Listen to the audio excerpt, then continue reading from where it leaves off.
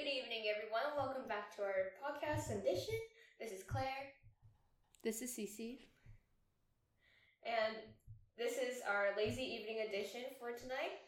So here we talk about 3 feel-good news stories to end your evening on a positive note.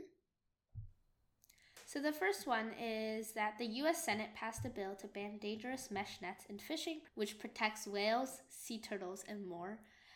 So the Drift Net Modernization and Bycatch Reduction Act will end the use of drift gill nets to catch swordfish off California and Oregon. Drift gill nets are these long, invisible mesh nets that drift overnight in order to catch the swordfish, so they stay there, right? However, they often entangle, injure, and even kill other fish species along with whales, dolphins, sea lions, and more.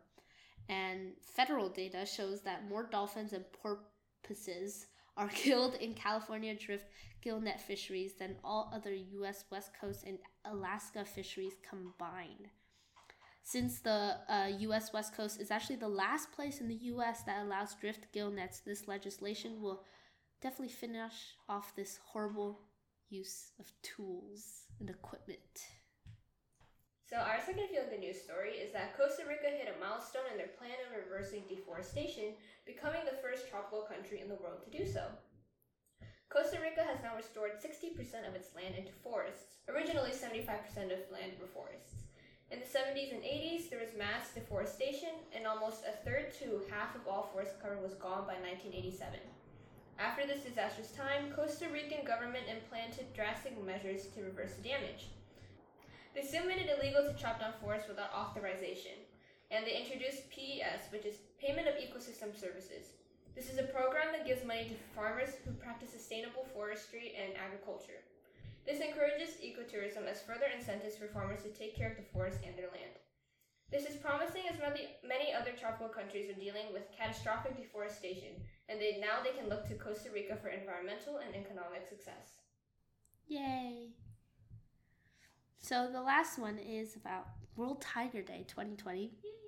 New footage and photos show a return of endangered tigers in Thailand, and this was published on World Tiger Day. In Western Thailand, numerous tigers have been spotted in the area known as the last largest population of Indo-Chinese tigers in the world.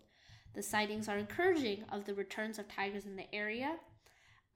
And conservation groups that caught the footage are on a goal to increase the tiger population by 15%. So, like we said before, this footage is promising to the future of the endangered tigers. That's all we have for the evening edition. Thank you so much for listening and have a good night.